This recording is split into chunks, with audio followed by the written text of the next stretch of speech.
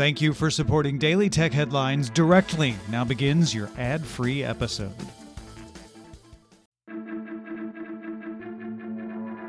These are the Daily Tech Headlines for Tuesday, July 7th, 2020. I'm Sarah Lane. Due to a national security law that went into effect last week in Hong Kong, TikTok announced Monday it will pull its app out of the Google and Apple stores in Hong Kong. TikTok parent company ByteDance has already begun to try to separate TikTok from Douyin, that's its app used within mainland China. The company claims TikTok did not previously share any data with the Chinese government. TikTok said as of last September, it had 150,000 users in Hong Kong, which was a small and unprofitable market. U.S. Secretary of State Mike Pompeo told Fox News Monday that the U.S. is looking at banning TikTok and other Chinese social media apps.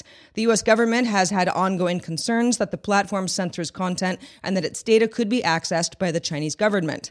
The company hired former Disney executive Kevin Mayer to be TikTok CEO earlier this year. A spokesperson told CNBC in response to Pompeo's comments, quote, TikTok is led by an American CEO with hundreds of employees and key leaders across safety, security, product, and public policy here in the U.S. We have no higher priority than promoting a safe and secure app experience for our users. Data and analytics startup Palantir said that Monday it confidentially filed IPO paperwork with the SEC. Palantir, which many already view as a secretive company with unclear ties to government and intelligence communities, didn't say when it plans to go public or provide information on how many shares it might sell or the share price range. Confidential IPO filings allow companies to bypass the traditional IPO procedures that require disclosing financial figures and potential risks, and the strategy has been used by Spotify, Slack, and Uber in the past.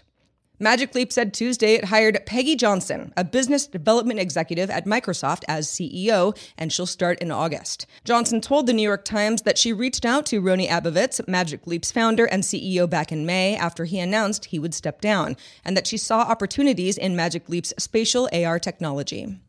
On June 11th, OpenAPI released its first API in public beta, which leverages OpenAI's latest GPT-3 model and lets you train the model on any text, and then use that model and the API's general English training set for any natural language task. Janelle Shane of AI Weirdness used it to simulate We Rate Dogs. Andrew Main has created a project called AI Writer. AI Writer uses the API to simulate conversations with historical or fictional figures like Mary Curie, Isaac Newton, and the Hulk, combining source material with contemporary knowledge.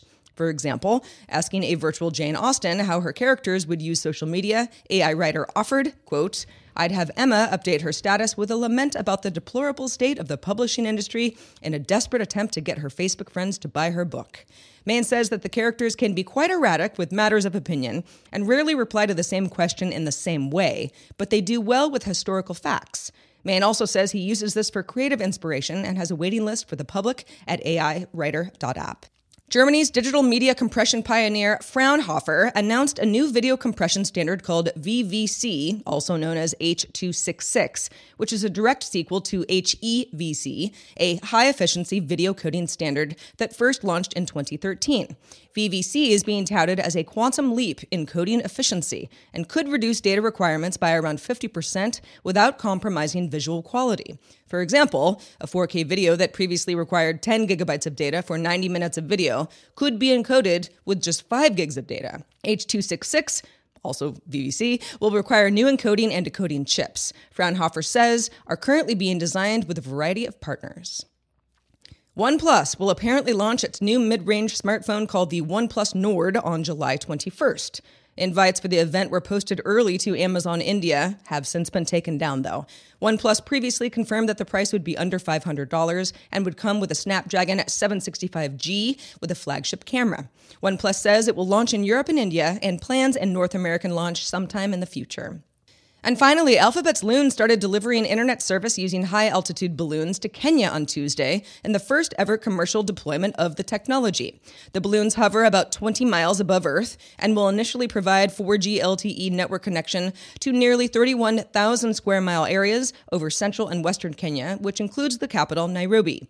Loon launched 35 balloons in recent months to test Tuesday's official launch, which is in collaboration with Telecom Kenya, Kenya's third largest mobile carrier.